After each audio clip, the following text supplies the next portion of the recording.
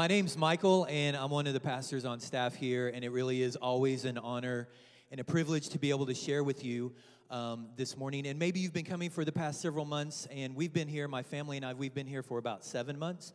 And so you may have come since we've been here, so we're both newer. But I wanted to just take a moment to kind of reintroduce you to my family. So I brought a picture with me this morning, and I just want to kind of walk you through the dynamic that's a little bit in our family. So my wife, Linnell, not only is she beautiful and smart and amazing, she's also my best friend, and she gets to sing up here sometimes in the choir when she's not here in the choir, because people have asked me, where's your wife today? Or we missed your wife in service today. Well, she helps in the preschool ministry every other Sunday, and she takes care of our preschool kids. And some of you have asked me, hey, Pastor Michael, how did you get her? And before I can be offended, I'm like, I have no idea. I mean, it must have been a momentary lapse of judgment, or something happened that day where she just said, okay. But anyway, so I'm blessed to have her as my wife. And then Abigail's our oldest. She's 14. And not only is she beautiful and smart, she makes me laugh a whole lot, and we have a lot of fun together. And I'm trying to let her drive more, and she's asking more. If Dad, can I drive? Can I drive? Can I drive? So we're in that whole dynamic right now. And then my son Malachi, he just turned 11 yesterday. And he's sick in my office today. I think he had too much pizza and cake. But so he's laying in my office this morning, not feeling too well. But Malachi is one of the most creative guys that I know. He loves building stuff. He loves Legos. He loves building. He plays this game called Minecraft, where he builds these little worlds. And then he taught himself how to play the drums several years ago. And he plays in our kids ministry. He got on YouTube and started looking up worship songs and drum covers. And now he's taught himself how to play the drums. So that's Malachi. And I love it because we're the only two boys in the house.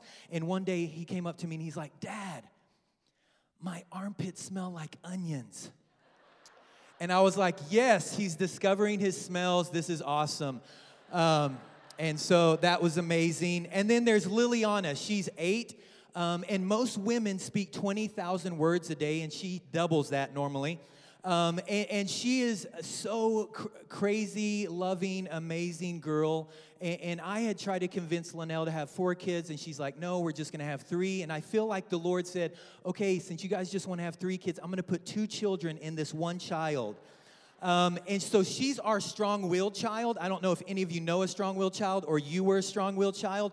And we call it bossy. She's like, I just want everybody to know what they're supposed to be doing. And so she's going to be a great leader one day. But Linnell has told me, she's like, Michael, you know where she gets some of that from. She gets it from you. Because she wants to be in control of things in her life. And so I'm here today. Hi, my name's Michael, and I'm a control freak. And it doesn't bother me when I want the dishwasher to be loaded a certain way. It doesn't bother me when I want the towels to be folded a certain design, a pattern way. It doesn't bother me when the lawn needs to be mowed in a certain pattern so that NASA can see the messages from space. None of those things bother me. It doesn't bother me that the toilet paper needs to go over, not under. All of those little, okay, you guys, wow, I'm in good company this morning. And so that doesn't bother me. But when it's my children, and when they come up to me and they're like, hey, Dad, I've got 25 little knots in this gold chain necklace, or Dad, can you help me download this app, or whatever it is that they're wanting my help with, and I'm like, sure, absolutely, I'll help you. And then I'm taking too long, or it's not on their timetable, so they're like, they'll grab the chain out of my hand, or they'll grab their phone, or whatever, and they're like, never mind, Dad, I got it, I got this. And I'm like, you're sure? I want to help you. No, Dad. No. I got it. Oh, okay. So then 5 minutes, and parents, you know this, 5 minutes goes by, and my kids come back. They're like, hey, Dad, can you help me? And in the most loving, sarcastic way possible, I say, no, you have it. Lily, you can do it. Malachi, you're fine. You figure it out. You've got this. You've got this. And so if you've ever seen that in your children, or maybe you've seen that in yourself, can you just raise your hand just for a moment? Just slip up your hand, okay? All right, there's a lot of, if you've ever seen that in your spouse, can you lift? No, I'm joking. Put your hands down. Put your hands down. I'm joking. Someone stood up in the balcony. Okay, hold on. We'll have an altar call here in a minute. But So I thought maybe you don't know if you have control issues. So I just want to help you with a little bit of self-discovery this morning. I brought some more pictures with me. All right, and they're going to help me. They're going to put them up on the screen for me. If you press this button in the elevator more than once, when you get in there might be some control issues that you have, okay? If the fight for the remote tonight during the Super Bowl, it looks something like this. Claws are coming out, hair's flying, people are being bitten. If it looks like this, then there's probably some control issues within your house tonight, okay? If you have to label your clothing so that everyone knows it belongs to you, I asked Amber if I could borrow some of Pastor Josh's clothes this morning. If you have to do that, or you're that person's parents, there might be some control things going on in your life. And then just these last two pictures, I just put these up for fun. If your dog has never been off of its leash, okay, or neither have your children, then there may be some control things. Now, before you start elbowing or you feel uncomfortable about control's really not a bad thing. It's really not. There's only certain areas, and we're going to talk about it this morning. But control, just this idea of certainty versus uncertainty. I mean, we want to be certain about certain things in our lives. I don't like it when I get in my van and the lights start coming on and blinking at me because something's wrong with my minivan again. We like to feel certain about certain things in our lives, or the idea of being powerful versus being vulnerable. And when I say the word powerful, I don't mean mean or arrogant or prideful. I mean, we want to be confident about things that are going on in our lives. We don't want to feel vulnerable or weak or exposed or those sort of feelings in our life. We want to have some confidence in what's going on around us. Or this idea of having independence versus being dependent on someone. I don't want to walk into the office and the staff say, oh man, here comes Michael again. How much money does he need to borrow today? Or where does he need to ride to today? We want to be independent. We want to be able to take care of ourselves and not have to depend on someone else to pick up our tab or to take us somewhere. All of those things. And if you remember, I mean, the major milestones in your life, you remember the first time you learned how to walk or to tie your shoes or you rode your bike without training wheels.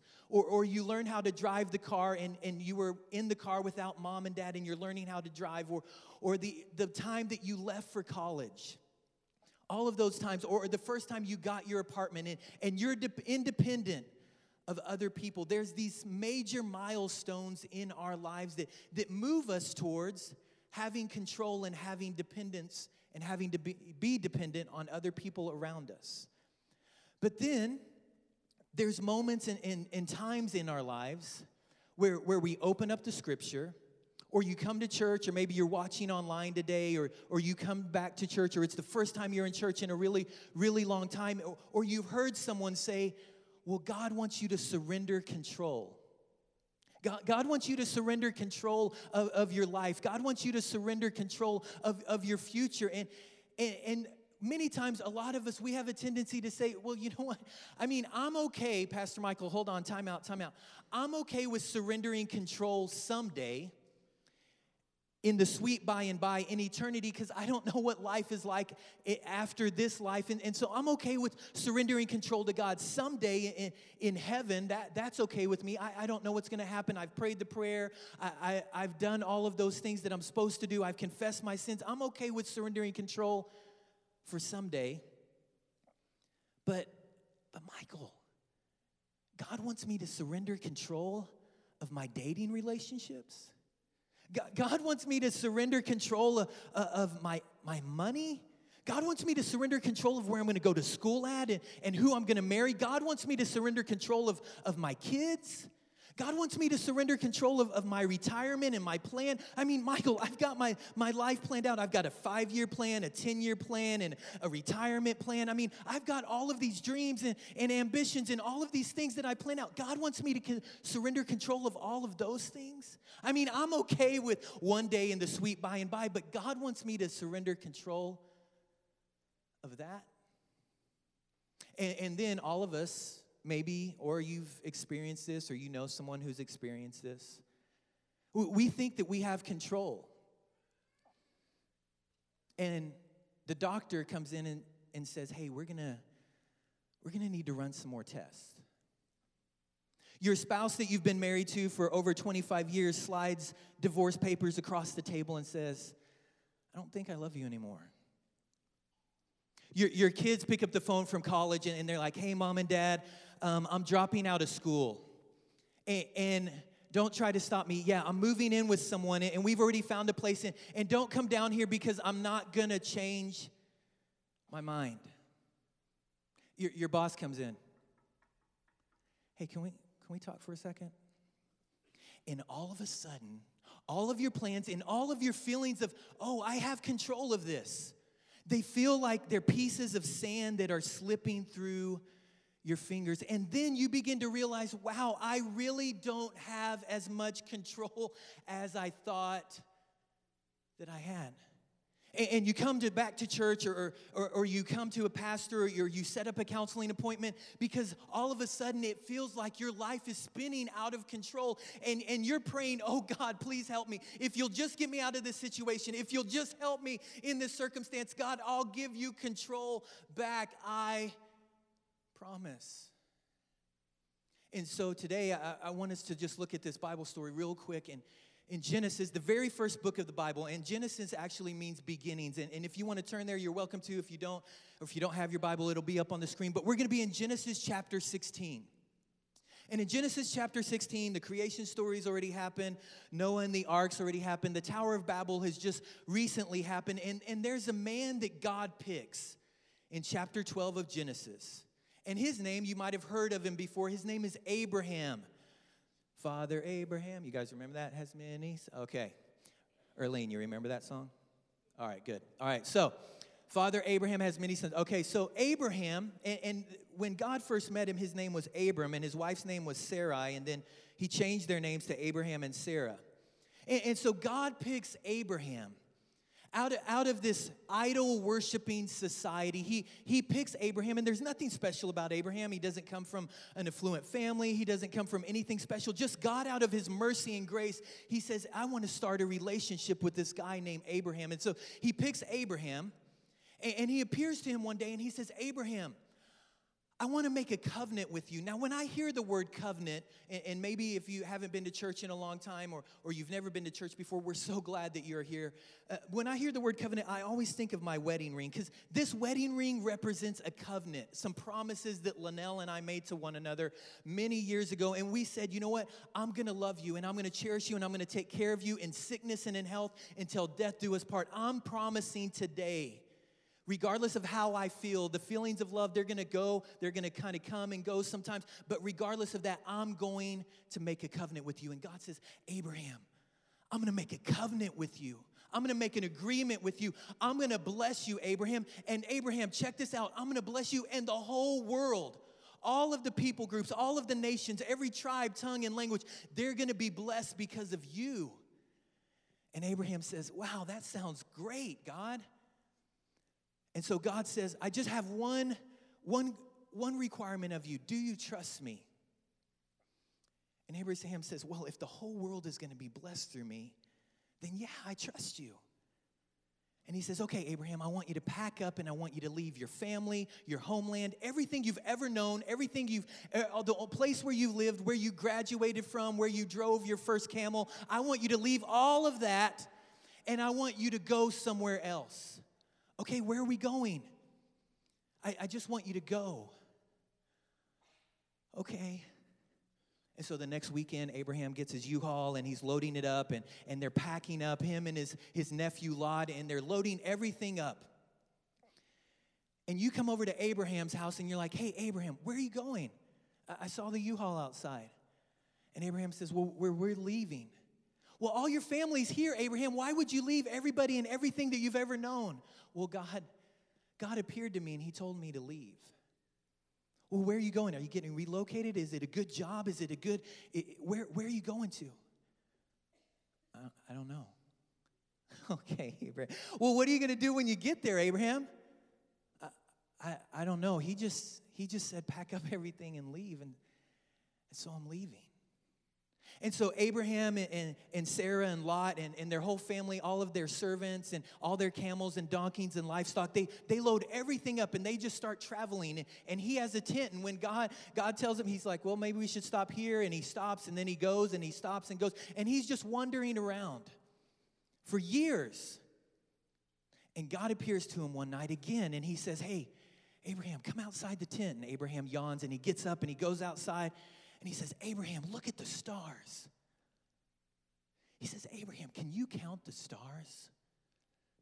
And Abraham's like, 1, 2. No, Abraham, that was a rhetorical question. All right, hold. He says, Abraham, if you could count the stars, then you could count your descendants. I'm going to make your descendants as numerous as the stars in the sky, Abraham. Kings are going to come from you, and queens and mighty warriors, and a nation is going to be birthed from your family. I'm going to take your family, and I'm going to make you famous. And guys, we're still talking about Abraham.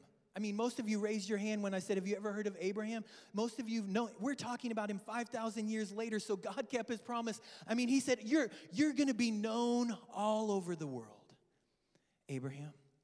And Abraham's like, hey, God, do you know how old I am?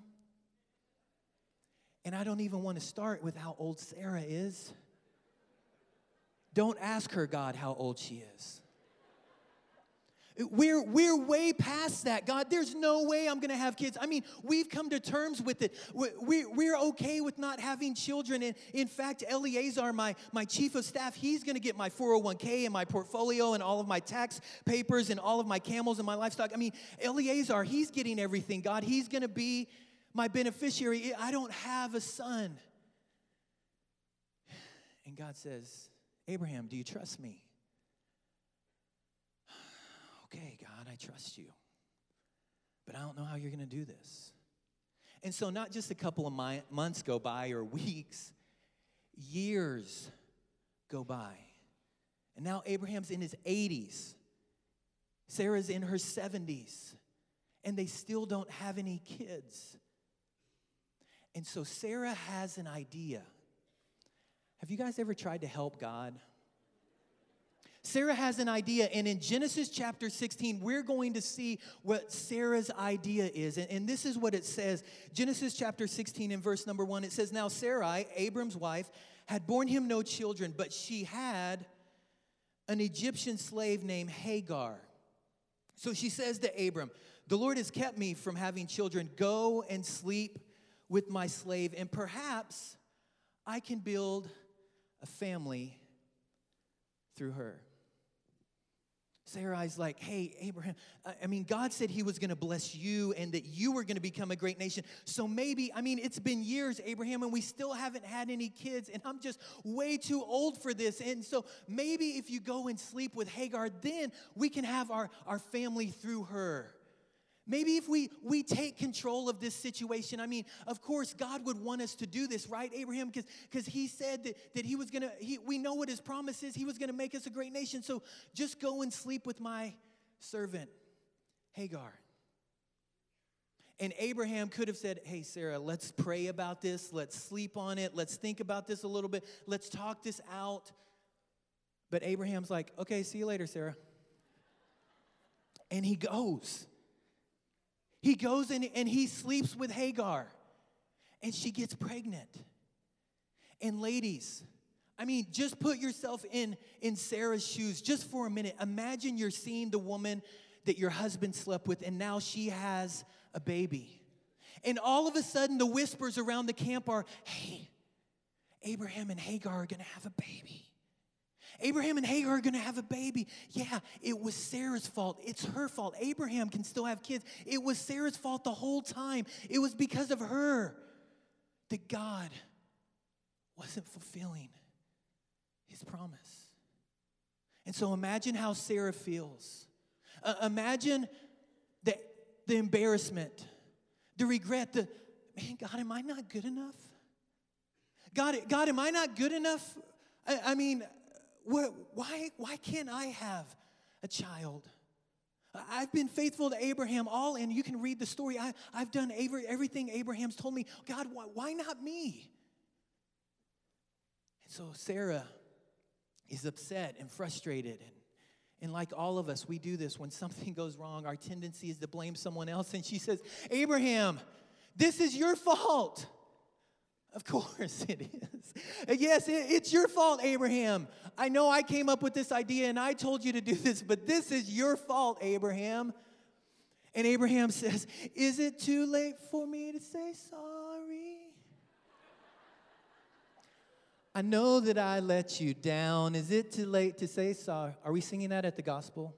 No? Okay. All right. Anyway, the kids might know that song, but hashtag purpose.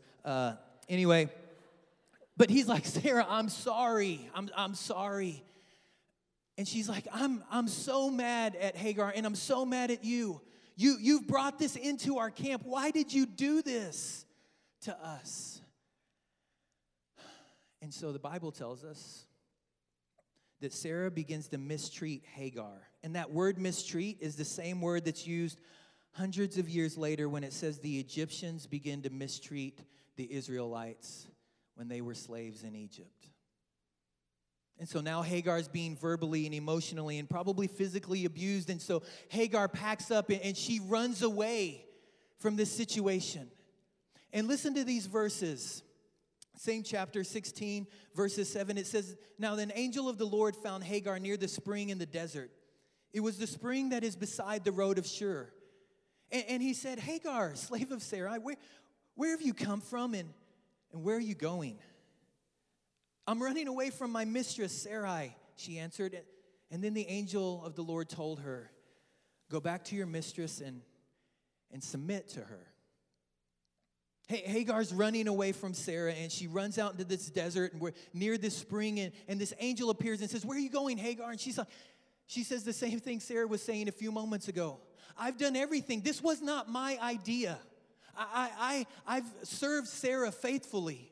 I've done everything. She told me to sleep with her husband, and so I did what she told me to do, and now I was even willing to carry this child that's inside of me for them. I was going to give them this baby so that, God, you could fulfill this promise to them. And I was going to do this, and now I'm being mistreated and I'm being harassed. And I did nothing wrong. I did everything that I was told to do. And the angel of the Lord tells her, go back and submit to Sarah. And church, if you're a follower of Christ here this morning, have you ever done, it seems, everything right in your family, at work, in situations, in compromising circumstances? You've done what's right, and it still feels like it's not going well for you. And in this part of our story, Hagar is the only one who's obeying the Lord. Hagar says, okay. And she goes back into a situation and a circumstance that is not the best situation and circumstance for her. And she's willing to submit, control, and she's willing to give up her will and what she wants to do because the Lord told her to. And it doesn't end well for Hagar. She has the baby, and Abraham names him Ishmael. And Abraham loves Ishmael, and he loves Hagar. And the Bible tells us that Ishmael grows up.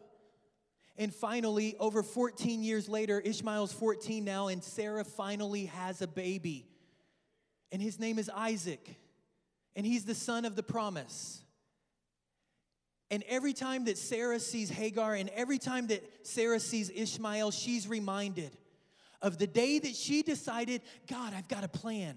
I've got an idea. I'm going to take control of this situation. I'm going to take control of this. God, we've got a plan. We've got an idea. Every time that she sees Ishmael and Hagar, she remembers, that's the day I thought I knew better than God. And so she says, Abraham, get rid of the slave woman and get rid of Ishmael. Get rid of him. And Abraham's heart is broken because he loves Ishmael.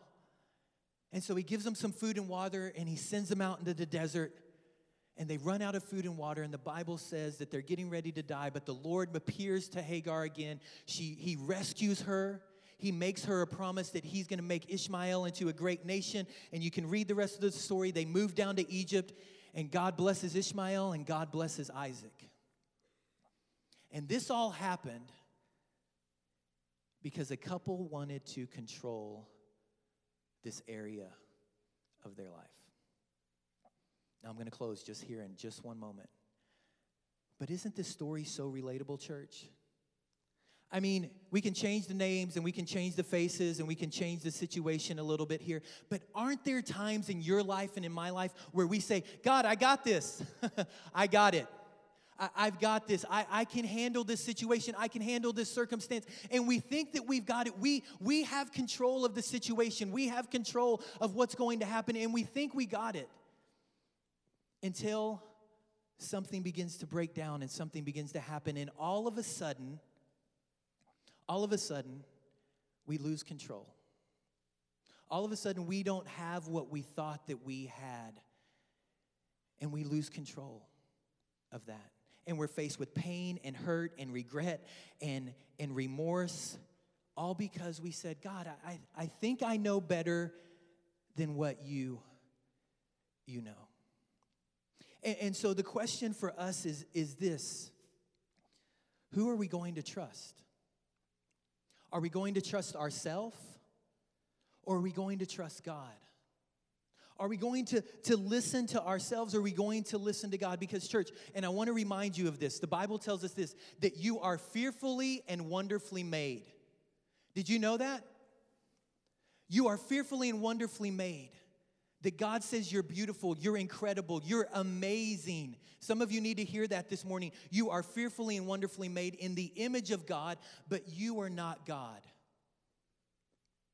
Let that sink in for a moment. You're not God. And so many times in my life and so many times in your life, we want to play God. We want to play God, and we want to act like we know better than God knows. And in Isaiah, God said, hold on. For as high as the heavens are above the earth, so are my ways higher than your ways. My ways are way higher than your ways. You thought you knew, but I'm telling you, you have no idea. You're created in the image of God, church, but you are not God. And so many times in our lives, we want to play or act like God. And maybe you're new here this morning and you're like, I knew it. I knew it. I knew the minute that I came back to church, eventually someone was going to talk about this, that I need to surrender control to God. You pastors, you preachers are all the same. You just want to control me. You just want to manipulate me. You want to get control of my money, my family, my future. You guys just want to control me. God and all of the religious systems of the world are just about controlling me. And if that's you this morning, I hope you come back next week because pastor's preaching, okay? But I can't let you off the hook. Because I think, and I think you know this, if God just wanted to control you, He would have created you that way. If God just wanted you to be cookie cutter like every other Christian that you see, He would have made you that way. He would have made you into a robot, or He would have put you as a puppet on the end of His strings, but He didn't. He gave you a choice. He gives Abraham a choice. He gives Sarah a choice. He says, you can choose. You can choose to trust me and to the promises that I made, the covenant that I made with you. You can choose to trust me, or you can choose to try to figure this out on your own. The choice is yours. And regardless if you're a brand new Christian, if you don't believe in God, if you don't believe in the Bible, or you've been following Christ for a long, long time, all of us struggle with this giving up control to God. Because we think that we know better. See, and I've got this little quote here, and you can write this down if you're taking notes. If you're not, it's fine. The process of surrendering control begins with deciding who we can trust.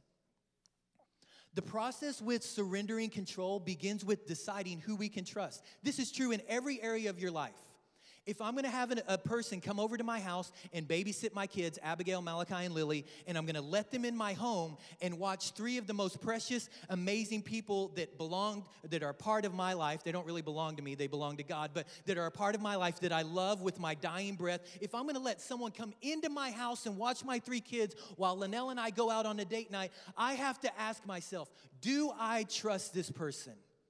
Because they're getting ready to take control of my family here for a few hours. Do I trust them? The same thing is true with you. It's tax season, correct? Don't forget to do your taxes, right? You have to figure out, do I trust this person, this organization that I'm getting ready to hand my portfolio over to, all of my financial statements, all of my information. Do I trust this person with this information? The process of surrendering control has to start with who can be trusted. So church, my question to you this morning is just simply this. Who can you trust? Yourself? Can you trust yourself? I mean, you know where it's led you, just trusting completely and totally in yourself all of the time. Is it you that you can trust? Is it something you read in a magazine? Is it something that you read in a book somewhere? Who can you trust? Because the process of surrendering control starts with this. Who can be trusted? The writer Solomon, and if you're not from church, you might not know who that is. He was a king in the nation of Israel. The Bible tells us that he was one of the most wisest men to ever walk on this planet. He said it this way, and we're still talking about him 5,000 years from then to now, and we're probably not going to be talking about anyone in this room 5,000 years from now, so we can probably listen to what as good as you are, as smart as you are, as beautiful as you are, people, we're probably not going to be talking about you. More than likely, maybe 5,000 years from now, but we're still talking about Solomon, and this is what Solomon says. He says, there's a way that appears right to man, but in the end, it leads to destruction. There's a way that appears right to me, and if I control this situation, I can figure it out, I can do this. So the question is, who can be trusted? Because eventually, our decisions can lead us to somewhere we don't want to go. And I'm ending with this. This stool represents us surrendering control to God. And there's some of you who've walked in here, and this is you. This is how much you trust God. You're like, I don't know. I don't know if God can be trusted. And then there's some of you who you trust God a little bit with some of the areas of your life. You're like, okay, I can trust God with this. When I'm in a jam, when I'm in a bad spot, I'll trust God that I can do this. And then there's some of you who you're halfway on and you're halfway off. You're like this, okay, I trust God most of the time, but just in case, I want to have a backup plan. I don't want to put all of me in yet because I'm still trying to I don't know if I can completely, totally surrender.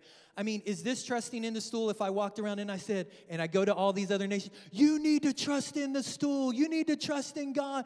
You need to pray this prayer and believe in it. You need to trust in God. Is this trusting in the stool? No, trusting in the stool comes this way. When I put all of me on all of God. And there's no backup plan. Okay, God, I trust you. God, I trust you in my marriage, even though it doesn't seem to be going the way that I wanted it to go. God, I trust you with my health, even though the doctors have said this and it doesn't look. God, I trust you with my kids. And it's hard, God, because they're not living the way that I raised them to live, and they're not doing what I thought that they were going to do, and I did it. I raised my kids in the fear of the Lord, and I directed them in the way he should go. But God, but I trust you. I trust you with my finances, Lord. I'm struggling to make ends meet. I'm not getting where I thought I was going to be, but God, I'm going to trust you. All of me on all of you, God.